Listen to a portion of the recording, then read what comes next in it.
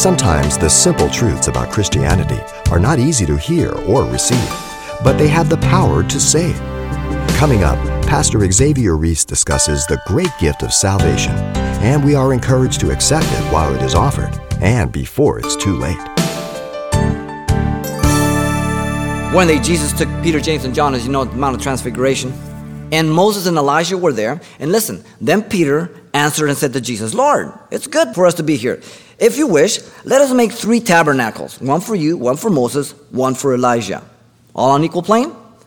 While he was still speaking, behold, the bright cloud overshadowed them, and suddenly a voice came out of the cloud saying, "This is my beloved Son, in whom I'm well pleased. Hear him."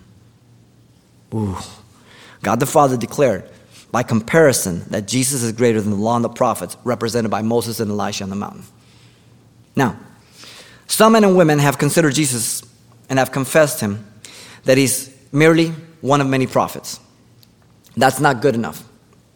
And perhaps as time goes on, some will change their mind by the conviction of the Spirit of God, and they will be born again. Thank God for that. Ephesians 2:8-9, you're saved by grace through faith, that not of yourself, it's a gift of God. But then there are others that time will pass and their heart will only become harder and harder, and they will not come to Christ. It's an individual choice. And Jesus said in John 3:36, "He who has a son has life. He who has not the son has not life, and the wrath of God abides in him." Now that offends many good, moral pagans. It offends some of us. But it's got to be the conviction of the Spirit of God that you're a sinner and that sin separates you from God. And you have to make a choice about your eternity. And that choice is made before you die, not after you die. Now others have considered Jesus and confessed that he is a good moral teacher. And that's why they accept him. But if Jesus is not who he said he was, "I'm the way, the truth, and the life" in John 14:6, then he can't be good and he can't be moral. He's got to be a liar. Can't have it both ways. Being moral and good does not save you or guarantee you heaven.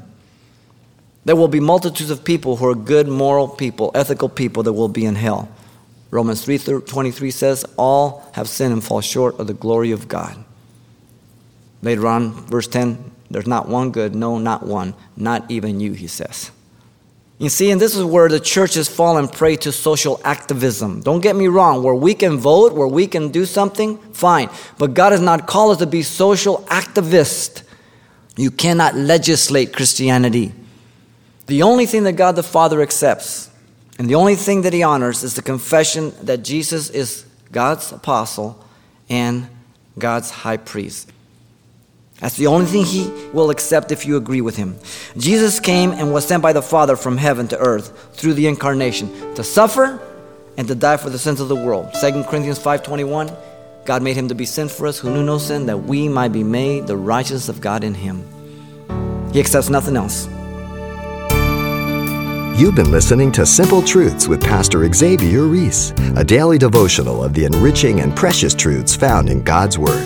CD copies are available of the studies you hear each day on our broadcast simply by calling 800-651-8352 or log on to CalvaryChapelPasadena.com for information on various other messages from Pastor Xavier. There, you'll also get information on our weekly services, announcements, even hear this program again at the radio listings link. It's all at CalvaryChapelPasadena.com. And join us next time for more Simple Truths.